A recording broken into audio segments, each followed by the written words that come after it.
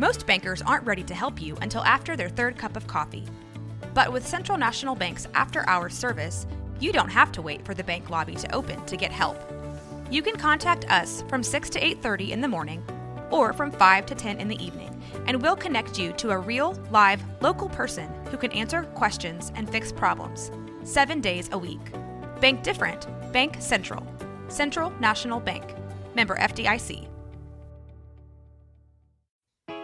Likely story. Hey, what's up, Blazer fans? Welcome to the Blazers Edge podcast. I am Tara Bowen-Biggs, joined as always by Blazers outsider Danny Meringue. Danny? Please send help. Well, we do have help, and help is in the form of Mr. Dave Deckard, managing editor for Blazers Edge. Thanks for joining us today, Dave. Come on, Dan, get down on the floor and give me 20 more. It was only 4 overtimes. Oh. You can analyze.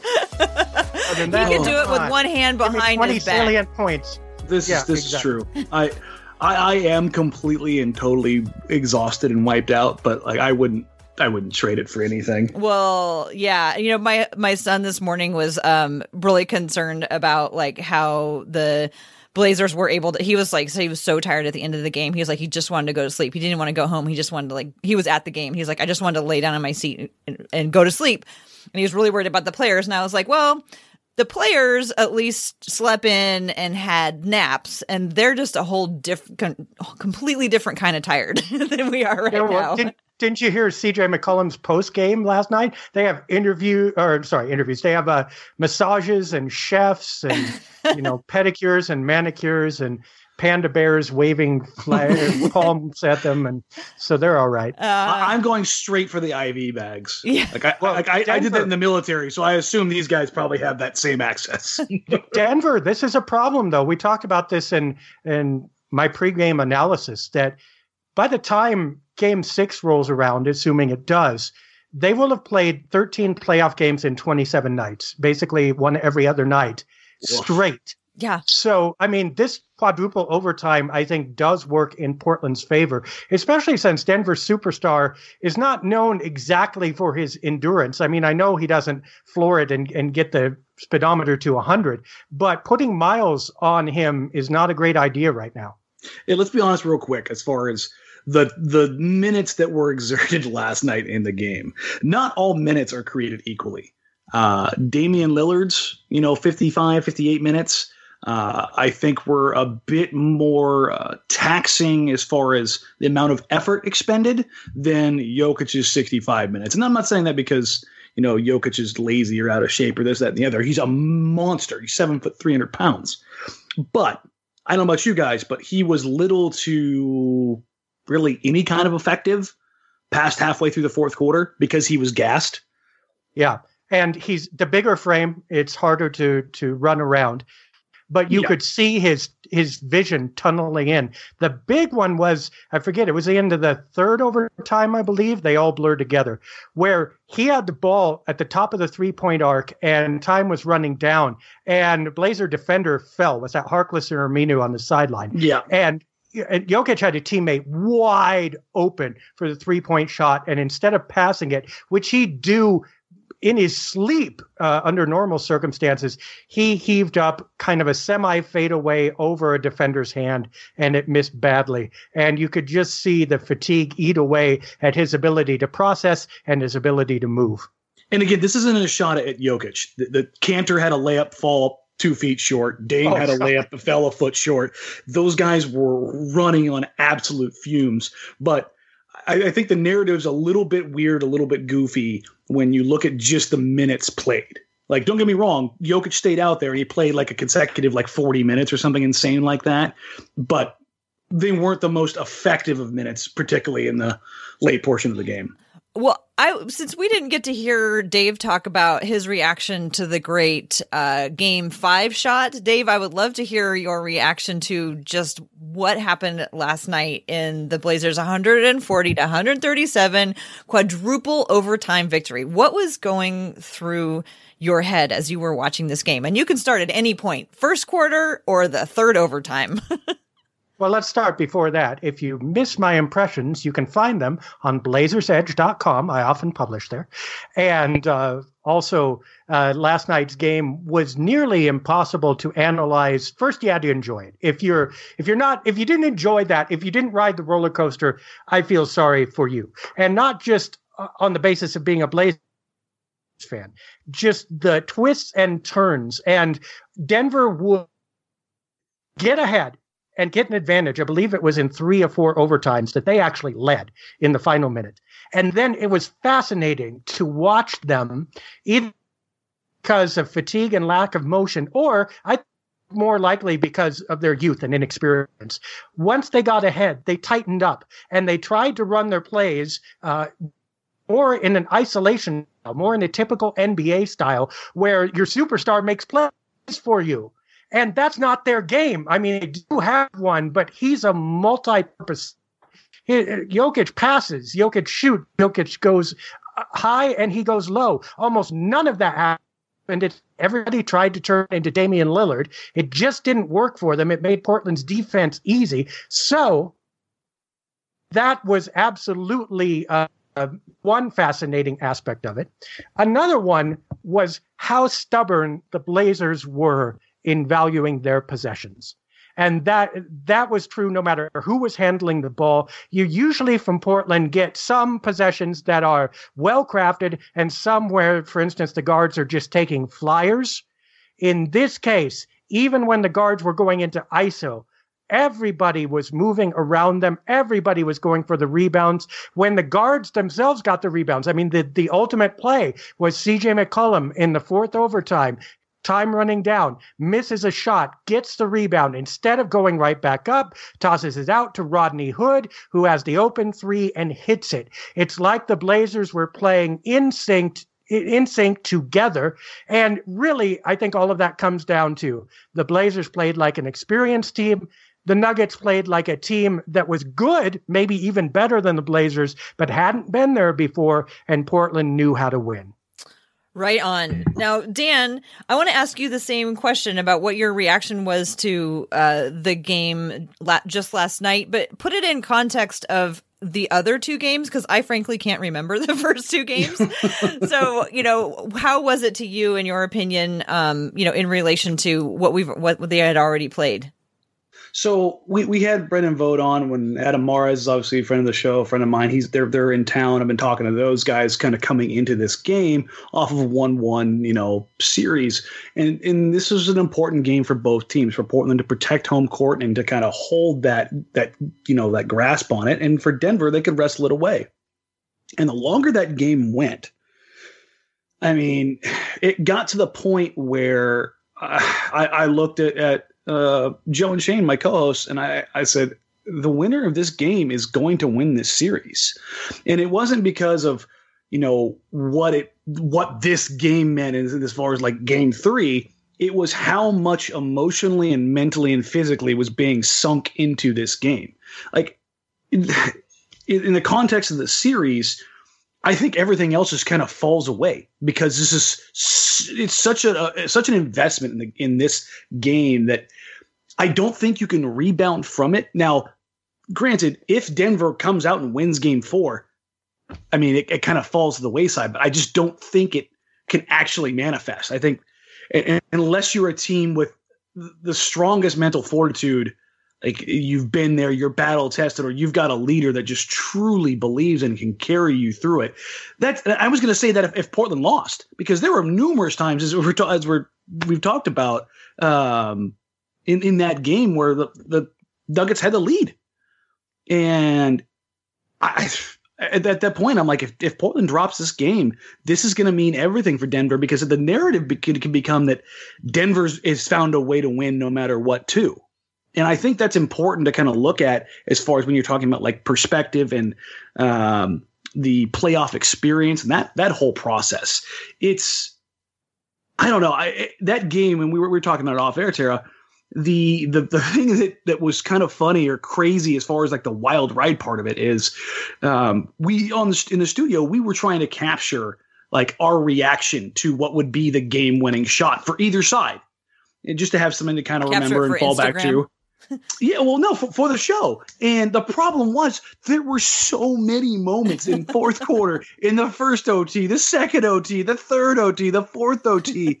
Like I legitimately have like 25, like 15 to 30-second videos where the emotion, the roller coaster, the wild ride of that game, like that's just for us. Imagine how that must feel for those guys, and to be in that position mentally and then to feel it physically. I mean, I don't know about you guys. I can't remember the last time I saw 5 NBA players, blatantly, horribly, disgustingly miss layups by feet.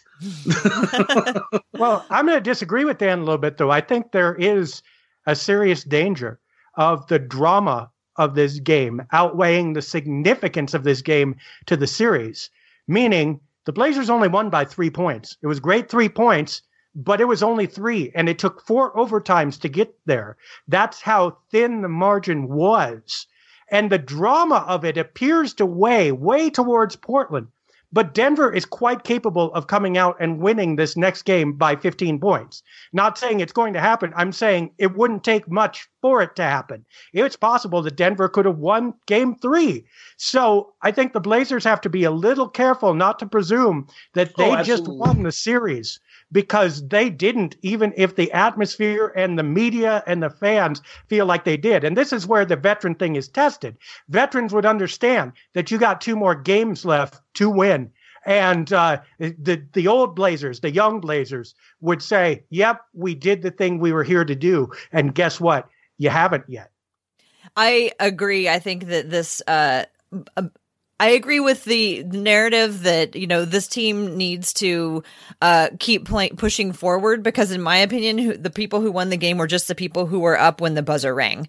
I mean, both teams were so good and wanted it so bad, and Portland planned it best, and they were able to, like seasoned guys on the battlefield, I guess, they were able to plan it and make sure that it worked. But also there was a lot of luck on their side, on both sides, that even kept the whole thing going for so long. But the thing I think about this team that sets them apart from the Blazers from other years is that they are aware of that. Like, for the most part, this whole season, it seems like they haven't taken much for granted. And as the playoffs have gone on, it seems like they are getting really good at making sure that they, like you said, are valuing every moment and valuing every possession. I want to move on and find out from you guys, who do you think deserved the game ball for last night's game? Dan, you want to go start? Sure, I'll go first because everybody's going to not see this one coming. Mo Harkless. Oh, really? For a guy who rolled his ankle so significantly, his ankle touched the floor while his foot remained on the ground. Yeah, to gut it out like that and to be that effective. He struggled from the field as far as going 1 of 5 from 3, but the 1 3 he did hit was massive. Defensively, he was phenomenal. Yeah, Jamal Murray had 34 points, but guess what, folks? It took 32 shots to get there, and a lot of that was Harkless. I mean, he was everywhere, getting back, blowing up pick and rolls, rebounding incredibly tough, had a couple blocks, had a couple steals, got in the passing lanes, converted free throws. And this is all on the heels or all on the back of a lot of people, including myself, questioning Harkless's toughness throughout a lot of his career, where the smallest of nagging injuries seem to keep him out of the lineup at times. And now when I think everybody's like willing to cut him a little bit of slack, like, okay, I just saw his ankle turn into a J. You can go ahead and take this night off if you need it. He guts it out. And not only does he play, he gives you productive play on both ends that, I mean, you don't win without. Right on. I mean, I've been, a big believer in Mo Harkless for this whole second half of the season. So I'm glad to see that you are seeing it as well. He did. He gutted it out. I mean, he showed up. Absolutely. We've talked about noticing when Mo is on the floor. and I noticed that Mo was on the floor, and he did that thing where he took his headband off halfway through again. I don't know if that's like a good luck thing now for him, because he did that in Game 5 as well. But even without the headband, I noticed that he was on the floor. You know what I mean? Yeah, you feel him, and I guarantee the Denver Nuggets feel him right now. Like, he's taking on the task of picking up Jokic on a switch, picking up Millsap, chasing Jamal Murray around the floor, Gary Harris around the floor. Like, he is invested and plugged into this game. And not only was he effective last night for a guy who rolled the living hell out of his ankle, he was good. Like, he could have been a guy who played 30 minutes, but was kind of the old Mo Harkless, and he could have kind of wrote it off as, I've got a bum wheel, but he didn't. And I think that kind of speaks to the change that we've seen in him over the last couple of weeks. How about you, Dave? Who would you give the game ball to? Well, you could pick almost anyone for the Blazers, but I'm going to go with Jokic. He scored 33. He had 18 rebounds and 14 assists. And in two ways, he determined the outcome of this game. First, he kept the Nuggets in it. And then eventually he kind of took the Nuggets out of it. And he was never awful. But as he went, so went the game, and so went their play. And they've started on pretty sure footing and then eventually lost it. So, I get it. Should be a Blazer, should be CJ McCollum. But I want to, since I'm only going to have one shot at this with you guys, probably, about this whole series, I'm going to say that Jokic remains the player around whom all attention and the fate of this series revolves. And if he can be the best version of himself, the Blazers don't have a real good answer for him. And it's only because that his gravity ended up less or pointing in a different direction that door was open for them to edge out a 3-point win. So I see what you did there, being all clever, jumping in with Jokic. I did want to know about, on the Blazers, who do you think would be the game by? And Dan, do you have anything to add to what Dave said about Jokic? I mean, because the thing is I agree that Jokic is, he's a fantastic player. He's wonderful to watch, and he is the person around which everything revolves on Denver. Like, I don't disagree about that at all. No. It's not just in Denver, though. It's this series. He's the one thing that the Blazers have to have an answer for. And he's the one thing. He's the one player their defense bends around. They will literally take shots from anyone else that aren't layups rather than let him free. I mean, that's about as spot on as you can get, because game 2, kind of going back here a little bit, the Blazers defense showing from the short corner and doubling with CJ McCollum to give him a different look, and leaving Gary Harris, who's a phenomenal corner 3-point shooter, over and over and over again, had me about ready to tear what little hair I have left out. And it proved out over the long haul to work out. They just couldn't hit shots, and they're willing to bet the house, basically, on the Nuggets not being consistent shooters, not stepping up in the moment. And, I mean, if it's not the same entirely, but it's kind of what the Pelicans did to the Blazers last year. Listen, you've got other guys. We don't care about them. Guess who called that strategy before the series started? Yeah. I mean, they've got great shooters. Torrey Craig's a 40% 3-point shooter. Gary Harris is a 40-point 3-point shooter. Jamal Murray is a 37% 3-point shooter. Like, they have got a stable of guys, but under the bright lights and with the pressure on, they just haven't been able to deliver it yet. Let me go back to what Dave said about initially before he talked about Jokic, and you said that you could just about any player on the Blazer team. And I think that is super significant, because we've been talking all season and even longer than all season. Get Dame some help. Have it be somebody besides Dame and CJ who are scoring the games. And we thought we had it with Nurkic, and that was exciting. But one of the things that I think is so exciting that we have seen about in these playoffs is other guys have been stepping up. I mean, CJ McCollum is one of them. Last night, 41 points, 8 rebounds. Sure, it took him like 900 minutes to get them, but he looked like he could go a whole nother game. And something about like conditioning with CJ, it's like, we've all known that CJ can, he runs more than anybody else in the NBA, but I don't think I fully appreciated that his conditioning and how extraordinary it really is.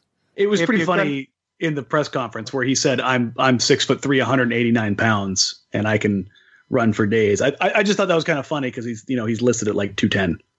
Yeah, and it's professional wrestling weights. Anyway, if you're CJ the Destroyer, if you're going to pick a trailblazer, I think it's got to be CJ, because not just for the volume of points, but the absolute coolness with which he scored it. I mean, coolness like Cool Hand Luke, Steve McQueen coolness, not awesomeness. That it was no thing to him. He had the opportunity because they weren't going to let Dame shoot. He took it. He put everybody in the washing machine into the spin cycle and hit shot after shot after shot after shot. If he misses one of those, this is a whole different game. And he was absolutely fantastic in a much different way than Lillard does, but absolutely as deadly and effective.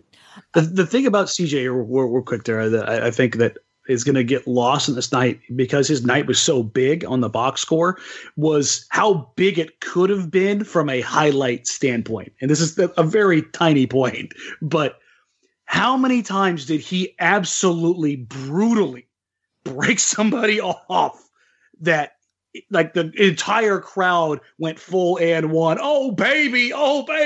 Like it was nuts for him to only miss the shot. It was like, no, you can't cook somebody that bad and not hit the shot. But that was but like when it counted, he drawback. didn't miss. Yeah, he didn't miss when it counted. And I think you're astute there. How many open shots did he get? Was he standing on the weak side getting catch and shoot 3-pointers? He was not. He was defended, and he absolutely lost people and got enough separation to put the shot up in CJ fashion, which is not enough separation for most other players on this team, but it was for him. And again, those shots went in. I would give want to talk about one more player, even though, like you said, so many of them, including Rodney Hood with his 3-point shot that ended up winning the game. Enes Kanter is just unreal. And I don't say that lightly. I try to avoid hyperbole, but I feel like with Enes Kanter, I don't know if it's him. I don't know if it's the perfect fit. I don't know if it's the system and it's just all clicking, but I can't believe that this is the Enes Kanter that the rest of the NBA has been watching for all of these years. This player who is here on Portland is absolutely playing through everything. He's like all heart. That's the only way I can think of to describe it. He is all heart. And he's just shown up every game that we just keep thinking, oh no, how, he's done. Like how can he keep playing? And I understand that, he has a shoulder injury and that they if he was unable to play, because it was going to make it worse, they wouldn't let him play or whatever. But I just can't wrap my mind around how tough he is and how he just keeps coming back for more. And he just keeps putting his head down and taking it. And that first half of the game, granted, Jokic got a hold of things in the second half, but that first half of the game, Kanter was driving Jokic nuts. And he was having a really hard time trying to figure out how to break free and get his points on him. So I think if I was going to give it out, I would give it to Kanter. Does anybody have any problem with that reasoning? I don't have any problem with it. The thing is about this playoff run, and we were talking about it beforehand, is this is the most obscenely ridiculous thing I've ever seen in my life in sports. Just the whole thing in general? Just the whole thing in general. Like a 4 overtime game. Okay, let's rewind this. If I went back in time to the day before Yusuf Nurkic broke his leg, and I told either one of you the events that were going to transpire with 100% certainty, there is not a chance in hell that neither one of you would laugh at me, scold me, run me out of the room, and just tell me you need to make up a better story than that because it's not believable. We do that anyway. Exactly. Like it's insane what has transpired from the time that Nurk broke his leg. Well, and I'd support what you said, Tara, 100%, that he is playing at another level and putting in more effort and more targeted effort than we've yet seen. At the same time, his assignments in the playoffs have been pretty clear, and the help he's gotten, and I think this is a key, because in both series, but especially in this one, the Blazers have been willing to commit other defenders to help at the center position, which takes the burden off of him slightly. Although he still has to stand in and he's still giving a great effort, it's not all on him. They don't rise or fall with his defensive ability. And that's made all the difference in the world. It also explains why you haven't seen this from him before, because you just can't do that on a nightly basis for 82 games, nor would most teams care to. But for Portland, it's working. Right. The other guy here that I think that is clearly the guy right now outside of the superstars is Hood. After being non-existent in the first series, to come out and be the level of confidence he has displayed in every single game, like we haven't, like even when he has good games in Portland and since his acquisition, we have not seen this. He has got, a literal bounce in his step as he checked in last night. I don't know if he realized how ridiculous it was when it stood out. Like he's jumping up and down. Yeah, he's skipping and bouncing around like the Energizer Bunny. And I bet you everybody in the court is like, what a jerk. You know? Screw you and your energy. Don't you think that was a little bit of intimidation, Ultimate Warrior style or something? Absolutely. Like literally, he's like coming in and saying, "Oh, you're tired? Guess what? Here I come." And the opponent goes, "Oh, crap." Well, first they go, "Yeah, that's BS." But you know what? It wasn't. And he had a step on them and he could elevate and they couldn't anymore. And he knew it. And he might as well have been out there shooting around the world with himself. Yeah, and that's how it's kind of been this whole series for him. He's had the mismatch. He's had Murray or Harris or any of the other smaller guards and wings, Monty Morris, try to pick him up. And guess what? He's going old school. He's going barbecue chicken and taking him into the post, beating him up or hitting him with a jab step, blowing by him for Duncan. And then over the series so far, knocking down, stepping into shots confidently and hitting massive momentum, game swinging and game winning threes, which, I mean, hell yes, but it was not there last series. To be this wildly different is crazy. Another part of that story that you would say we would be like, no, we don't believe that. Yes.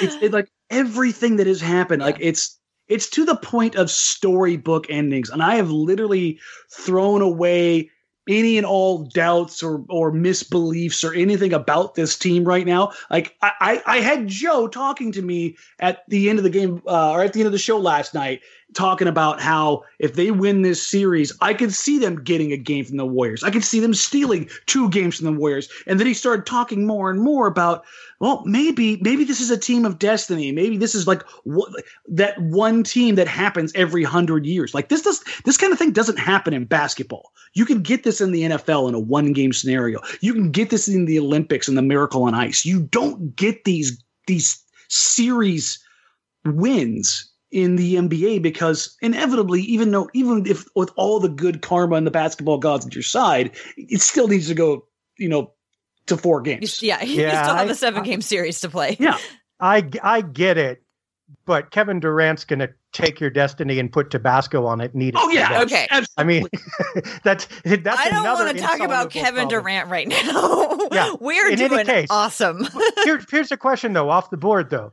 If the Blazers end up losing Game 4 and go on to lose the series, let's say in 7, was this playoff run still a success? Or better put, how much of a success was it? It was a great success. Still significant because literally the second Nurkic broke his leg, and Tara can attest to this, I wrote this off. This season had an asterisk, and anything they got out of it was gravy. Right, but you didn't think they could win one series? Not without Nurkic. I mean, yeah. I wanted to believe them and encourage them to try as hard as they could, but without Nurkic running the ball through, without, like, that was a major component of their offense that made them so successful the whole second half of the season. And then it was just poof, gone. And then it's oh, great, it's just going to be CJ and Dame against everybody. But that's not what happened. What happened was the whole team stepped up and did everything that they were supposed to do. Sure. Yeah, I agree with that. I think I would not have picked them to beat Oklahoma City especially after Nurkic went down. The numbers, the aggregate numbers looked a little better than 0-4 against OKC going into the series, but head-to-head, the Blazers had gotten shredded. I don't think there was a big reason to pick them over OKC. But Denver, I thought they had a chance against the Clippers. Maybe they could have probably beat them as well. So I thought there were openings to win a series, maybe even get to the conference finals if the road was right. I didn't think they could make it past the conference finals unless they drew Houston. Go ahead. I was going to say I underestimated them. I'll just flat out say it. I underestimated them. Yeah, I think everybody would have. I think everybody can lay claim to that. I think it's still a success. Obviously, I think that there's still a gray area though, and we could talk about it after the season. But what does this mean going forward if they don't make it past the second round? Obviously, they played more promising, but they have decisions to make, and I don't think those decisions are as clear as they would have been if the Blazers had been able to go all the way or give the Warriors a really good run in the conference finals, or if they had simply lost in the first round. So right now, I'm hoping actually that they really, really succeed, and then that will make the path forward and the decisions probably a little bit easier. I don't know. I'll say what I've said all season, and that is all of these decisions are hard. They're always hard.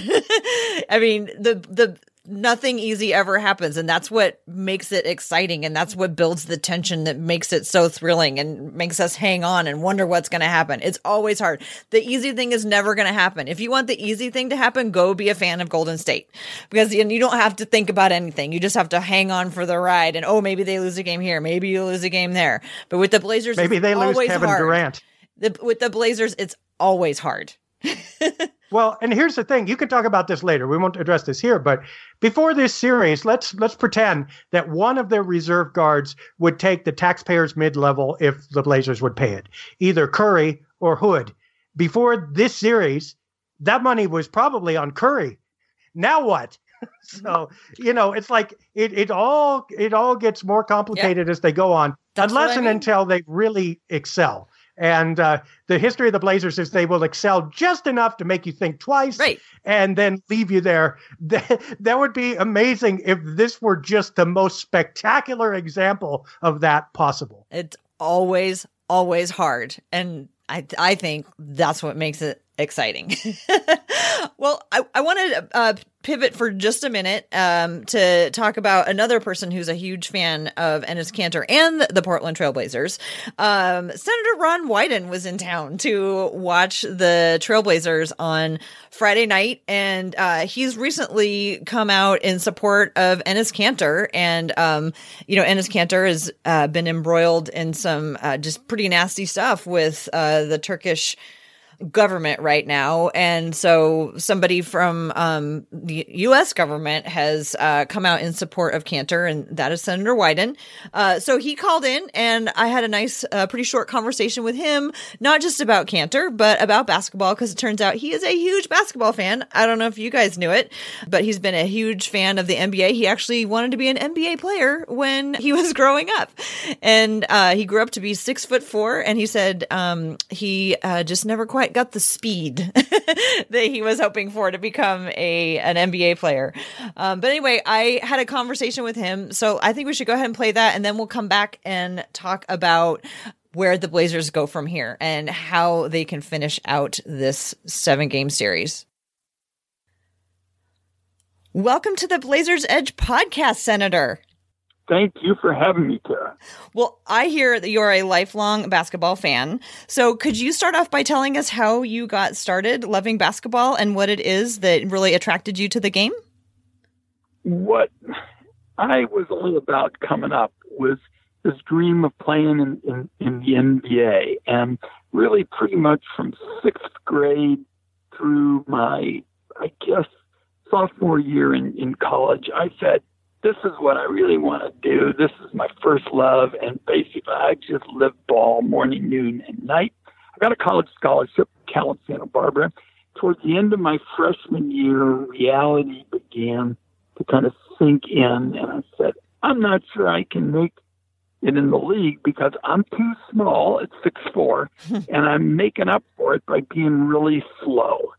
So isn't necessarily going to happen. So I finally started studying, and then I transferred to Stanford. And, now my wife and I are older parents who have small children, and we just are always having family horse and going to games. It's just something that I think kind of embodies, not only is it my roots, but, when I got out of law school and the Blazers were coming on in the 70s and Larry Weinberg had the club, and I was very close to him. All those experiences came together, and I also adored my high school coach. So, these are kind of the things I really remember. I'm wondering, are there things that you learned when you were playing in high school or in college or even as a youth that you still carry with you today? I think probably more than anything, the difference in life is whether you really come to play. Some people have such extraordinary gifts that they really don't have to throw themselves into it to succeed. But for the most part, for people with sort of modest, talents, I put myself in that arena. It's all about whether you just really want to focus and, lock in and come to play. And one of my colleagues in the Senate once said, I don't agree with Ron on everything, but I'll tell you, he always comes to play. And I said, he just made my day. That's very cool. Well, I hear that there are, pickup games among Congress members and their staff, and sometimes there's even charity games. Have you ever participated in any of those? I don't play much in the actual games, but among other things, I hold the House of Representatives free throw shooting record. I scored 47 out of 50, and I wasn't even a particularly great free throw shooter in school. I was in the 70s, but, nothing like Dame or anything like that. And they had this kind of proctored contest when I was in the House. The gym attendant who did it, my son walked with me. He said, Dad, let's do this. And I said, hell. Missed the first one, ran off about 15, 20 in a row, missed another one, ran off, another big set, 15, something like that. One more, 47 out of 50. And, I now live in fear that somebody's going to get me in another free throw shooting contest, and I'll hit a bunch of bricks and they'll take the award away from the first one. How long have you held that championship? How long ago was that? Well, it's been a while. It's like, I don't know, 15, 18 years, something like that. That is very impressive. Obviously, you are somebody who is clutch. Well, good to know. My wife said when she heard that I made 47 out of 50, she said, dear, every once in a while, a blind squirrel finds an acorn. I don't know, 47 out of 50, that's a lot of data, I think. I think you can successfully brag about that. I think it's totally. Sarah, I'd never do it again. It was one of those rare kind of moments, and you just savor them. Yeah, just end on a high note right there. Well, on a more serious topic, so Enes Kanter joined the team after the All-Star break. He's been awesome as a basketball fit, and for the short time that he's been here, he's really worked hard to become a part of this community. But he is facing some serious issues in his home country of Turkey. Recently, you wrote a letter in support of him. Can you explain a little bit about what was in that letter and what you were hoping will come as a result? Well, first of all, this remarkable, courageous young man has really captured the hearts and minds of Rip City. I got kind of stuck in D.C. last night, all the bad weather and everything, and I went to bed for about 12:15 Friday morning in Oregon, 3:15 back east, and even as I got off the plane, people were asking me about Enes Kanter and how it was going and what happens if we play Toronto in the NBA finals. And I think it's just remarkable what he's done to kind of be the face of the club. And look, Erdogan's a bully. Erdogan's threatening him, and in Rip City, when people try to bully us around, we push back. And so, among the Senate Intelligence Committee, I wrote a letter to the Secretary of State, Mike Pompeo, and I said we need the Trump administration to stand up. You're always talking about, human rights and taking on these dictators. And so, I made it clear even this morning when people were asking that if we get our dream and the Blazers are in the finals and say we're dealing with Toronto, that I'm going to make sure that I am doing everything I possibly can to Oregon's guy in the Senate Intelligence Committee to make sure that Enes Kanter can travel there and play there. It's really amazing how it's really, basketball brings people together, but it also expands our world at the same time. And, until Kanter came here, I'd followed a little bit about, what had been going on with him and with Turkey. I mean, I watched him when he did the live stream when he was stuck in the airport in Europe last year. But, just when people, whether or not he's, here after this year or if he's just here for a little while, he's made an impact by being in this community. He's an incredibly appealing guy. My wife and I are older parents. My 11-year-old son, William Peter Wyden, went with me when Enes and I got together in March. And what was really, exciting about it, first thing William looks at him and he goes, "Daddy, he's really tall. You're taller than everybody else, but he's way taller than you." I said, "William, yeah, I'm 6'4", and as you know, Enes is almost 7 feet." But I said, "William, what I wanted you to do was to meet this wonderful young man who's being so courageous and speaking out for the right kinds of values and making sure everybody gets treated fairly. And maybe someday you'll say you met him and you grew up a little bit like him." Yeah. And so young, too. I mean, I don't know what you were doing when you were 26 years old. Probably something much more important than I was doing. But still, so many of these basketball players who stand up for something, we were, remember, they were very young when they start speaking up. It's very impressive, just really impressive. It is. And Enes Kanter, his work transcends basketball. In other words, he is the kind of person, when he talks about his father being harassed, the sacrifices his family makes so that Enes can have these opportunities to play in the NBA, you just say to yourself, as I said to my son, this is somebody who's really a role model. For sure. Well, we have just a couple minutes left. You want to talk some hoops? Yeah, let's definitely talk some So how have you enjoyed this season? Do you have any highlights for the Blazers? Well, this season's highlight, of course, games with the Thunder. I mean, everybody just looks at that, and just the idea that he's out there at 37, feet, and he's going to take the title and walks off by waving on him. It was something really to remember. But there are lots of great moments. I mean, you talk about Enes. I mean, the fact he's out there with this incredibly painful shoulder injury and standing up to a bully.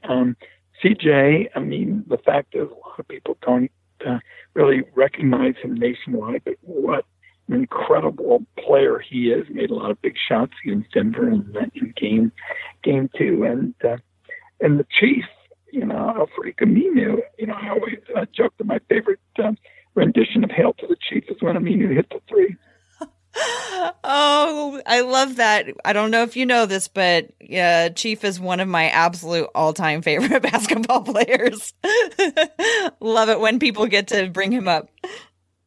I think I may have heard that. But, I mean, these are really good, people too.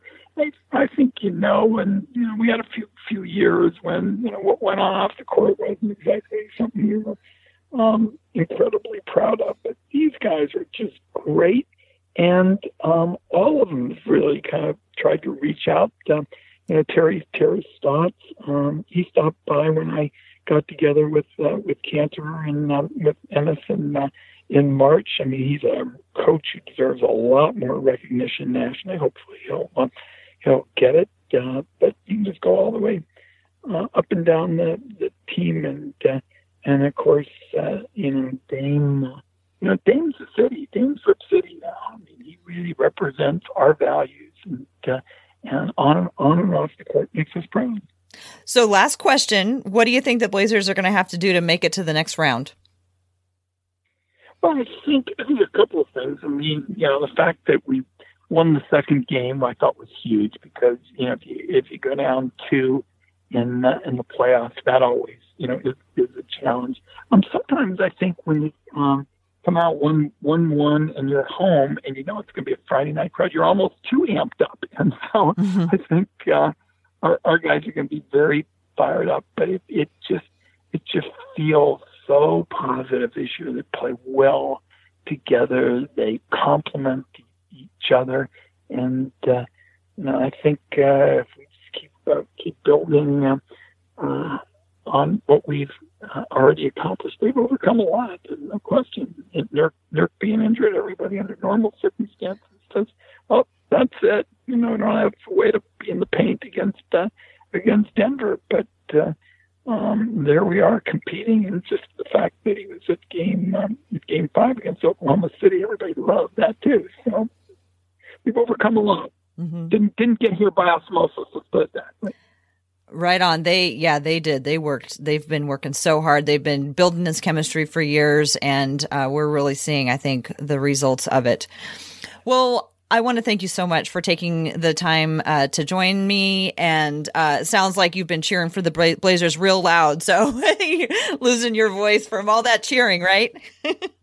Been cheering for some of the great moments. Larry Weinberg sent me to talk to the Soviet Sports Federation about Arvydas Sabonis. It reminded me of the Rocky movie, when you had everybody from the Soviet Sports Federation, talking, and you wondered if you were going to have some kind of foreign policy, calamity. And I've just enjoyed being somebody who could say that our Trailblazers and Rip City is really the Oregon way.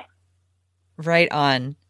Yeah, thank you so much for joining me today. I really appreciate it. It's been awesome. Let's do it. Let's do it again soon. Let's just keep our fingers crossed and our hopes that we're going to be playing well into June. Okay, well, that was awesome. I had no idea that Oregon's senator held the record for most free throws from his time in the House of Representatives. That was impressive. Clearly, he has been doing a lot of talking lately because his voice was very, very hoarse, and he's been making the rounds. But I really appreciate that he took the opportunity to spend some time talking directly to Blazer fans on the podcast. You guys want to add anything? I mean, I think he kind of covered it all, right? Well, let's look ahead now to how the Blazers might finish out the rest of this series. Do we have any latest word on Kanter's health? Because I know at the end of the game, he was talking about he was unclear whether or not he was going to be able to play. Have you guys heard anything lately? I have not. I've been kind of out for the morning, but I haven't seen any updates. I don't think they ended up having practice today. I think they just had a film set. I think they just had a film session and treatment. So I hope. And for the playoffs, honestly, they're going to try to keep that kind of thing under wraps as long as possible because they don't want to tip off the opponent and or create a weak spot. Now, obviously, it's already known. You can see Jokic going at him. And by the way, that's playoff basketball. I mean, I'm sorry I don't like it. It would really suck to be the guy with the injury. But if you're out there playing with an injury, you can expect that your opponent is going to exploit it 100% in professional sports because nobody's going to remember that 10 decades from now. All they're going to remember is if you won. Exactly. We talked about this in the OKC series. What did I say over and over about Paul George, Tara? Yeah, you said if he's gonna be out on the floor, you have to test it. You have to run him into as many screens as possible and all that kind of stuff. Like that clip that's circulating of Jokic throwing his arm, I don't have a problem with it from like a clean or dirty perspective. The only thing I have a problem with is whether or not they're going to call a foul or not. Mm-hmm. The inconsistency in how they've kind of called the big men in 2 of the 3 games has been one of those things that makes you scratch your head. And I'm harder on the refs than probably anybody. The flip side of this is I thought from basically the fourth quarter on throughout the rest of the game, it was an incredibly well officiated game and they just kind of let the players handle it and nothing really crossed the line of egregious other than a couple, travel calls. I mean, if you look at the last 2-minute report that came out, it actually is a last 22-minute report. I went through every one of the calls and the staggering majority are correct non-calls. and the other ones, I think a few more went against Portland than went against Denver as far as the incorrect call, but almost all of those were travel calls. So they weren't like physical contact type calls. And in that case, like, cool. I can get behind that. I just want to see the big man, as Stephen Adam likes to call him. I just want to see him officiated to the point of basically where, unless they're tearing each other's arms off, don't call a foul. What do you guys think they're going to be looking at those film sessions? Do you think how much time do you think they're going to spend on Damian Lillard having Will Barton come up from behind him and block shots? I never want to see that again, ever. Barton had fresh legs, though. Yep. I mean, he was another guy. And by the way, he made a lot of mistakes early. He scored over them late, but Barton has not really been a positive in this series until the last couple overtimes. So I think the Blazers will live with Will Barton and how he's playing. I think if anything, they probably need to adjust. And again, this is their game plan, to let people loose on the perimeter if it means keeping Jokic out of there. But at this point, they're kind of doing neither. So I think they need to adjust a little bit how and where they double from. And in addition to just when the double team comes, when to get out of it and get back, and where's your man? Because that's the part, if any part of the defense is falling apart, that's it. You make the initial play, but then you're stuck in no man's land, and Jokic either scores over you or the pass is so easy and the shot so wide open that you're just dodging bullets all night long. Dan, what would you add for film study time? Realistically, yeah. I think the plan is sound. I like the aggressiveness that has been there for the last couple games. I would like to see when they do double, or if they are going to bring that double when Jokic is in the post. I would like to see it basically anybody other than CJ McCollum being the guy, because realistically, and this isn't a shot at CJ. CJ's 6'3" and 189 pounds. How big is Jokic? Bigger. Much bigger. Slightly bigger. So that help, and coming from the corner, how effective is it really? And what's the net value of CJ helping? Like, if CJ's helping off of Gary Harris in the corner, a guy who historically has been very, very good from that spot, do we think that over the long haul that's not going to play out in Portland's favor? So I'd like to see mostly just slight adjustments. I think the game plan itself is very sound. I think the execution for the most part has been very good. I like that Portland's still being aggressive in the passing lanes. I mean, they're getting more steals in games right now than I've ever seen this iteration of the team. They had 13 last night, and Dave hit on this a little bit as far as ball security. That 4 overtime game was dumb on one particular point. 13 turnovers for the Blazers. Yeah, 13 turnovers when you're that tired. How That's come insane. all of a sudden they figured it out? Because what have you noticed anything different, or is it just that attention? What do you notice is different? I mean, if you're watching the broadcast last night, you know exactly how many times per game Jokic is touching the ball, right? The ESPN couldn't shut the hell up about it. But the other thing was the amount of time that he has the ball is one of the fewest. It's like less than 10 seconds per possession. Meanwhile, Dame and CJ are holding the ball significantly longer, 7, 8, 9 seconds. Well, when the ball's in Damian Lillard and CJ McCollum's hands, your two best ball handlers, playmakers, creators, whose hands is it not in? It's not in Aminu's, it's not in Harkless's, it's not in Collins, guys who have got a little bit of case of butterfingers at times. And that, I think, takes away from the opportunity cost of those turnovers. Now, that doesn't make Dame and CJ immune to those. We saw Dame in game 1 with some boneheaded, atrocious, just try to split the defense, loft lollipop passes over the coverage, that kind of stuff. But I think when you look at those guys, when they're holding the ball, and this is kind of that, which side of the knife do you live on?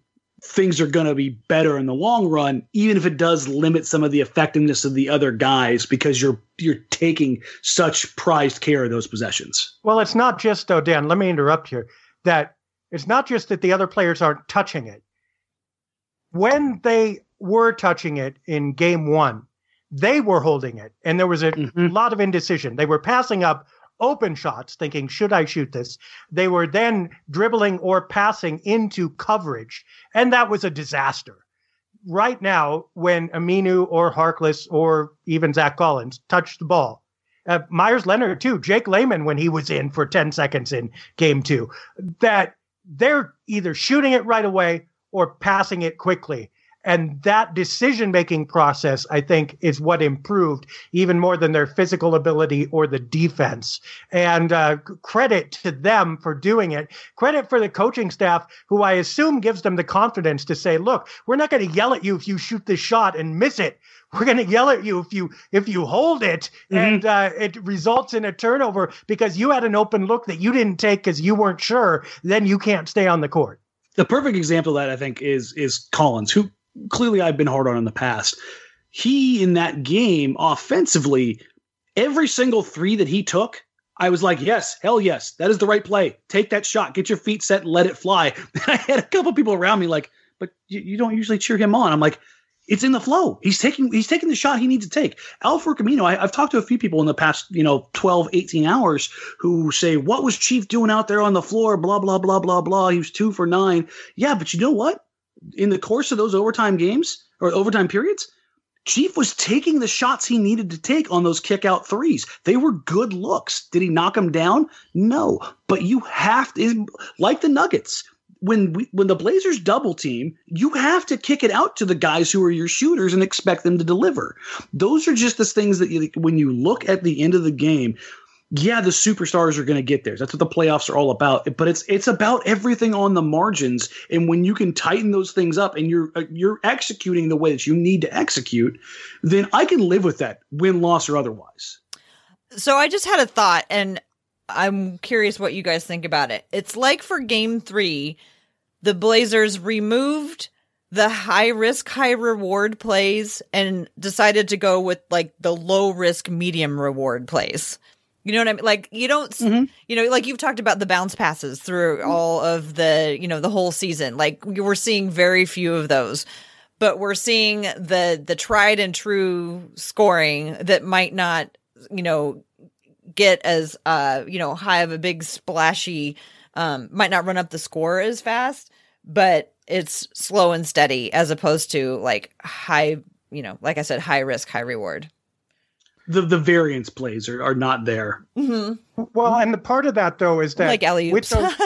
with those variance plays, people get out of position because even your teammates don't quite see them coming. Mm-hmm. When the shots were within the flow of the offense, look where everybody is. Now the Blazers are in position to match the Nuggets on offensive rebounds, for instance, which, by the way, they did, right? Weren't they like 24 apiece or something like that in game 3? So that became a weapon for Portland as well.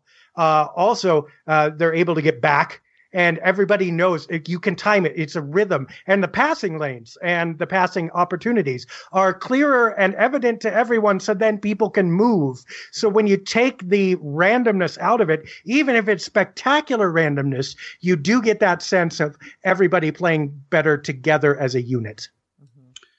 We do have slightly breaking news. The injury report has been sent out from Blazers PR. Guess who's not listed on it?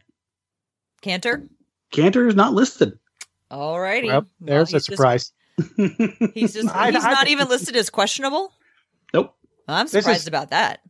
I think this is like a wrestling promo thing at this point. 100%. Kanter gives the interview and says, oh, yeah, it's really hurt. I don't know if I'm going to be able to make it. Brock Lesnar is a huge opponent. I have no idea. And then he'd go out there and Hurricane Rana all over the place. Right. He's got himself, all the pictures of himself getting treatment and everything. Yeah. Well, guys, I think we should wrap it up there. Thanks to all of our listeners who have, been supporting us through this whole playoff run by consistently. You can call it an ordeal. Well, we keep putting out content because stuff keeps happening, for so long. We've been so steady with our regular, schedule, but there's just so much happening. We just have to keep talking about it. So, we're going to keep talking about it as long as stuff is happening. And thanks to the listeners for, always listening. It's great to know that people are out there and want to know, want to hear what's going on. You guys want to go ahead and tell folks how they can find you just in case they don't already know? Go ahead, Gunnar Puba. Well, there's a little website called blazersedge.com. You can often find me writing there. At Dave Deckard on Twitter, or email me, blazersub@gmail.com. That's been true forever and ever and ever. I'm always pretty accessible. Depends. I get a lot of emails, so if I can't answer personally, forgive me. But if you send in a question, we'll try to use it in the mailbag. If you got something interesting to say that you want us to think about, let me know, and we'll talk to you then. All right, as always, folks, you can find me on Blazers Outsiders before and after every game. We'll have the immediate post-game coverage for NBC Sports Northwest, since the network coverage is all national now. So thanks to everybody who's been joining us. Yes, we've seen a lot more people watching the show with the playoffs and how crazy things have been. It's been an awesome experience. We do have some stuff planned as we kind of progress through this series, and if they make it to the Western Conference Finals, we've got some cool stuff possibly in the works. But as always, you can find me on social media and at Blazers Edge, at DMarang, at DMARANG. Slide in the DMs, send questions, comments, concerns, anything. I'm always available in that sense. And Tara, go ahead and take us out of here. You can find me at TCB Biggs on Twitter. You can also find the Hoops and Talks podcast at Hoops and Talks. We did release one today that has nothing to do with this current playoff series. So if people are looking for a little content to just kind of like take your minds off of all of the activity that has been going on with the Blazers right now, it's a really fun look at one woman's quest to find her childhood hero, who happens to be Bryant Reeves of the Vancouver Grizzlies. It's super charming, and shout out Big Country. Y'all should check it out because it's really fun. Thank you so much again to the listeners. Find us on Blazers Edge, subscribe to the Blazers Edge podcast feed, and we will talk to you soon.